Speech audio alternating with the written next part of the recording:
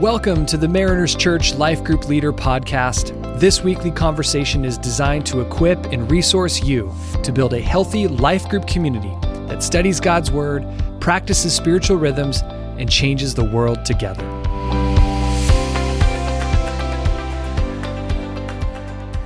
Well, welcome back to the Life Group Leader Podcast. This is week 5 of Fighting for Joy, our study through the book of Philippians. Today, we're going to be looking at the sermon, Becoming Who God Called You to Be, looking at chapter 2, verses 12 through 30. It's week 5 of our 10-week series here. So we're rounding the corner here of the halfway point. Just been a great series looking at this very impactful book of Philippians. I got my buddy here again joining from last week. This is Dallas Viva. Hello, everybody. Dallas, how we doing, dude? I'm great. I love the series. It's like going through all these different areas of our church. I see it getting popped up. The theme of joy is just spreading it's marinating into our DNA of who we are, and it's beautiful. Which is one of the reasons, like, we encourage group leaders to do the sermon-based discussion questions, right? Like, you might be a leader and you're listening to this just because you're curious, or maybe you're a new leader and you want to see what's there. And before you think, I want to tune out because we're talking about the sermon-based discussion questions, what would you say, Dallas, to a leader who's listening, who's maybe not currently doing them, or maybe is disengaged from them? Why is this important for our life group leaders to study these together? There's so much unity in our church with this.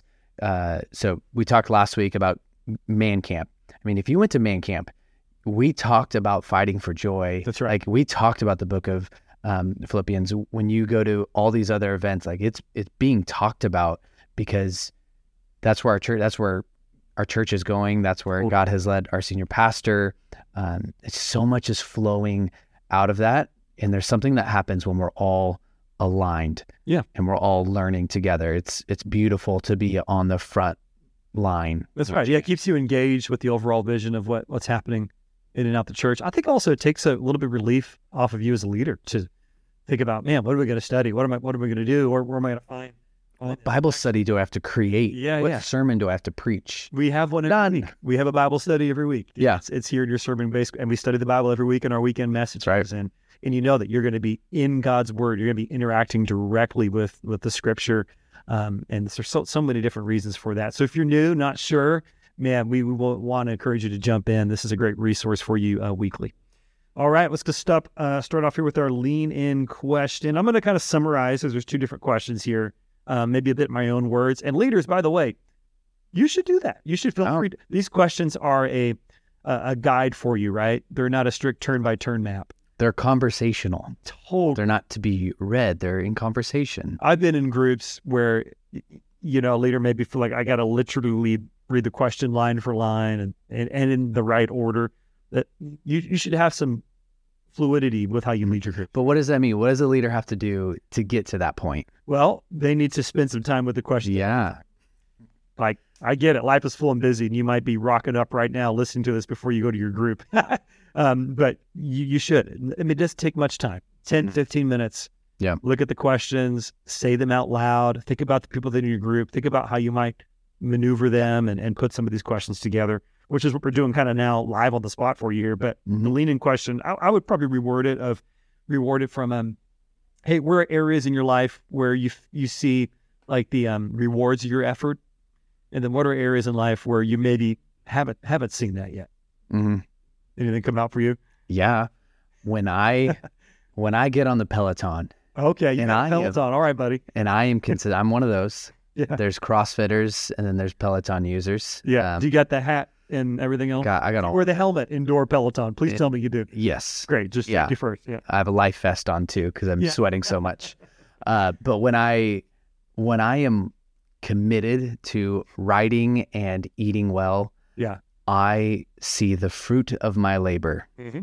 And when I do not do that, I also see the fruit of no labor. Yeah, that's right. All day. Yeah. We're doing a fitness challenge right now at work, right? And people are logging all of their walking habits and everything else. Yeah, right. I'm with you too, though, man. I try to do something about 4 or 5 times a week. Yep. But if I don't supplement it with good rest and diet, it doesn't really go for There's nothing. It's kind of frustrating. Yep. So why are we asking this question? What are we wanting people to begin to think about here?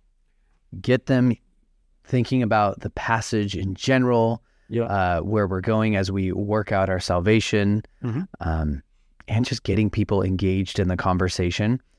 There could be someone in your group coming from a meeting at work that didn't go well, right? Or a phone call on the way over that they got some bad news. And how do you get them engaged in the conversation instead of just getting them, okay, what's wrong with you? Maybe you have that relationship. That's not how I would approach it, but maybe a question like this really allows them to open up a little bit more. Yeah, that's it, right? Yeah, get them thinking about, this whole like return on interest, right? The ROI of, we are an effort-driven culture and society, goal setting, and the goal setting is great. We should run after these things for sure. But often we calculate, how much effort I'm going to put into it versus how much gain my effort is going to yield, right? So this is what we're getting to think, and how that can come into our understanding of our own spiritual formation. How much we put into it, what we think we're doing that calculation all the time in lots of different areas of life, and certainly in our growth and development. All right. Shall we read the passage as we go to look down? Why don't we do that? The verse 12 and 13? Yeah, why don't you read all the way 12 through 16? 12 through 16. Yeah. Okay. Therefore, my dear friends, just as you have always obeyed, so now, not only in my presence, but even more in my absence, work out your own salvation with fear and trembling. For it is God who is working in you both to will and to work according to his good purpose. Down to verse 14. Yeah. Do everything without grumbling and arguing, so that you may be blameless and pure, children of God who are faultless in a crooked and perverted generation, among whom you shine like stars in the world, by holding firm to the word of life. Then I can boast in the day of Christ that I didn't run or labor for nothing. It's beautiful. I love this passage, man. There's so much of it that seems a bit aspirational. Yeah, where he says, even in verse 12, my dear friends, just as you have always obeyed. No, who are we talking about? Yeah, it's not written to me. Yeah, I know, right? It's like, I know that's not me, but that's who Paul is. He's such an encourager, painting this picture of not, all that you bring to the table, but what Christ has done, that we're even able to obey because of the grace that we receive. I love what he's saying there. And then do everything without grumbling and arguing. That's like a bit of a whiplash. Hey, man, you've always obeyed. And by the way, do everything without grumbling and arguing, which he's probably saying that because there was some grumbling and arguing that might have been taking place, right? So it's something that has been around. Grumbling and arguing has always been around, and it always will be around. Right. We're always going to be people that grumble and argue and complain about our current situation. And it brings such damage to our soul, right? And we'll stop gratitude in our life, and gratitude is such like a catalytic force for everything else that's happening around us. So that's good.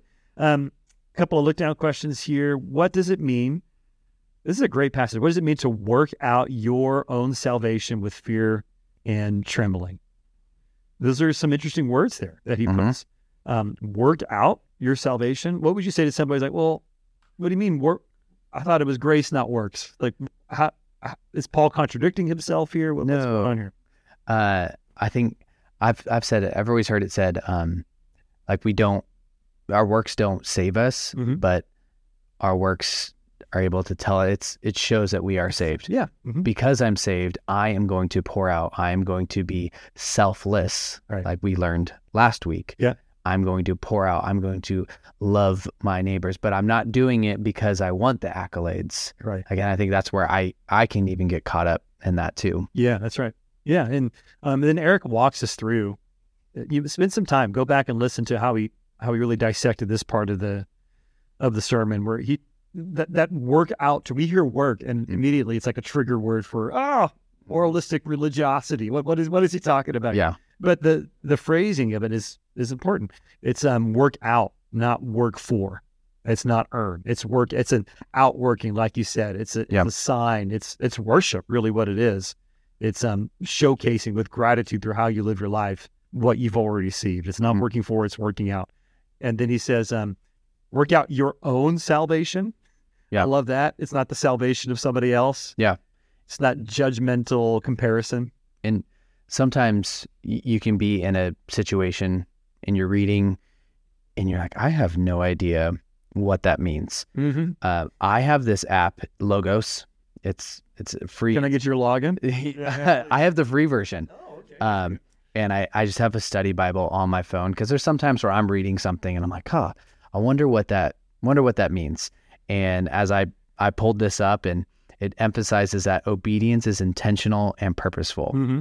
Paul's point is that salvation, once received, must be put into practice through obedience. Right. That's good. And reverence and awe before God. And literally that just helps me having another resource that's quick and easy on my phone that I can go research the passage. Like, okay, help me, like, let's take it another step further to understand. That's amazing. So we'll embed Dallas's Logos login credentials to this episode so you can also go and get it. The free version, go for it. Yeah, the free version is great. Awesome.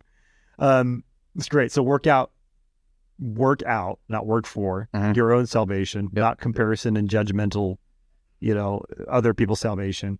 And then he says, with fear and trembling. What do you think Paul's trying to get us to note there?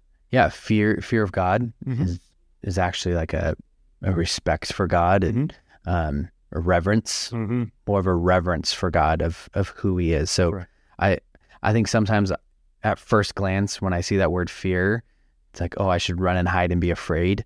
But really, in honoring God and having reverence toward Him and trembling because He is a holy God. What the C.S. Lewis quote with the lion, like, of course, Aslan is not safe. He's a lion. I think I always think of that. It's just beautiful. But he's good. He's safe and he's not safe, but he's good. He's good. That's right. Yeah. Fear and trembling, reverence for sure. This understanding that what we've been brought into is the most important thing. It's the most important goal. We've all got lots of different goals in our lives and we all run after these things, but He's the goal. He's the prize. He's the ultimate one. And there should be this sense of awe and trembling and fear and reverence when it comes to encountering who He is and what He's done. Absolutely. Another look down question here says, what does Paul reveal is the key to our character development and shining brightly for Christ in the world? What's the key to our character development and shining brightly for Christ in the world? It's here in the passage. 16? Is it 16? By holding firm to the word of life. Yeah. What does that mean? Word of life. Yeah. Is that God's word? Yeah.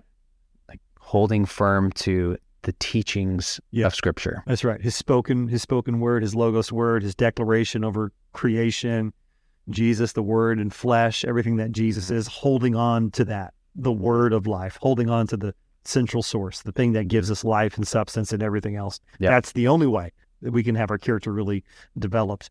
That's the way that we learn how perseverance. We learn what perseverance looks like, not because of our own experience of what culture teaches us, but because of what the Bible teaches us. Great. Every time I see that, I'm always like drawn back to Eric's teaching on the book of Jude.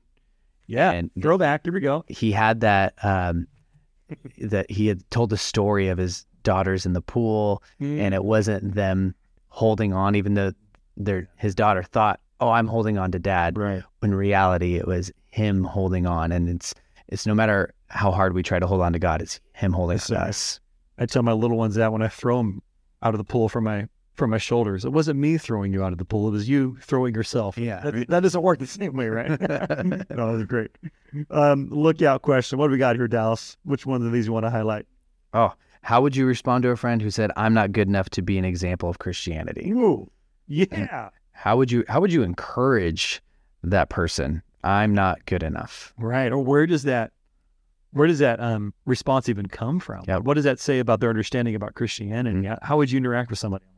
Yeah, it's like, let's get down to the lie that they're believing. Like, yes, in reality, we are not good enough on our own, but it's what Jesus has done through us. So how can you, like, for me, I can't wait to speak life and encouragement into you, to tell you that you can be an example, that you can go out and live your life. And maybe there's a few things you need to rework, but let me just encourage you of who Jesus is and what He has called you to be, that when the Father looks down on you, He doesn't see you for your sin, but He sees His Son Jesus upon you. Yeah. And then the question would be, well, how good is good enough? What do you think it is? What is that line? There is no line. The cross is the line. It abolished that line. The cross came and totally bridged that gap for sure. There is no such thing as good enough. Yeah, it's like a legalism ledge then Yeah. of like, oh, this is good enough, but this isn't. Right.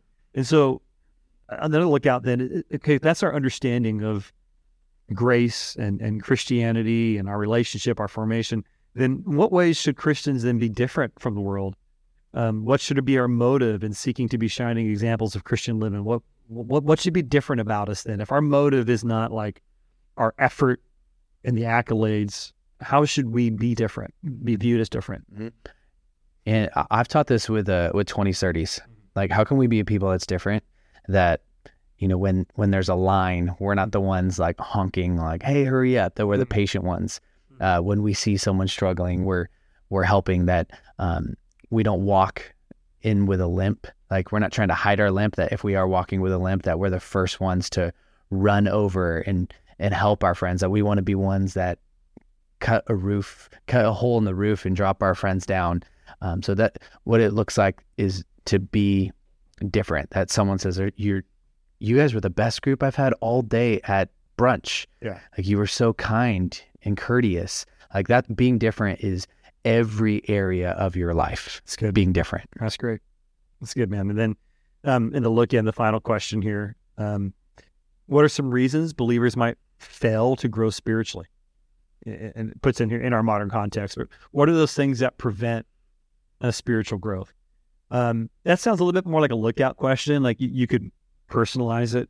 Like for you, what are the things that you know are obstacles for your own spiritual growth? Mm-hmm. And I would call back into the passage too, right? Well, where am I working for versus working out? Where am I not working out my own salvation, but I'm comparing it to other people? Mm-hmm. Like when I look at people that seemingly got their stuff all together, like, you know, I feel immobilized because I don't measure up, or it's a lack of fear and trembling. Maybe I take it for granted. There's a lack of reverence and appreciation there. Those are a few things I think would come up. Mm-hmm. Yeah. Anything else come to mind there for you, or how you might leave that question out? Yeah, I think it's that comparison trap. Yeah. You know, you can listen to someone like Eric, our senior pastor, like walk through how much he reads and how much he does, and you're like, oh, like he does all of that, and I don't do that, so I'm just going to give up. Right. Like I'm just not going to do that. And you know, I had a conversation with someone who just recently said, I believe, and like, hey, what do you do? And I kind of walk through what I do. He's like, oh, I could never do that. Like, I guess this isn't for me. Yeah. So it's the comparison trap actually hurts us when the reality is, okay, you could read a couple passages of scripture and still get the same, like God can still speak to you the same way if you read for 3 hours. That's good. You know, like whatever is working for you, but you have to be able to put in the work. Right. You got to be able to sit down and pray. You got to be able to read your Bible. I don't know how many people, I haven't heard anybody who's growing spiritually without being in some sort of community. Right. So that's right. The people in your group, you holding them together as a leader is actually helping all of them grow spiritually. Yeah.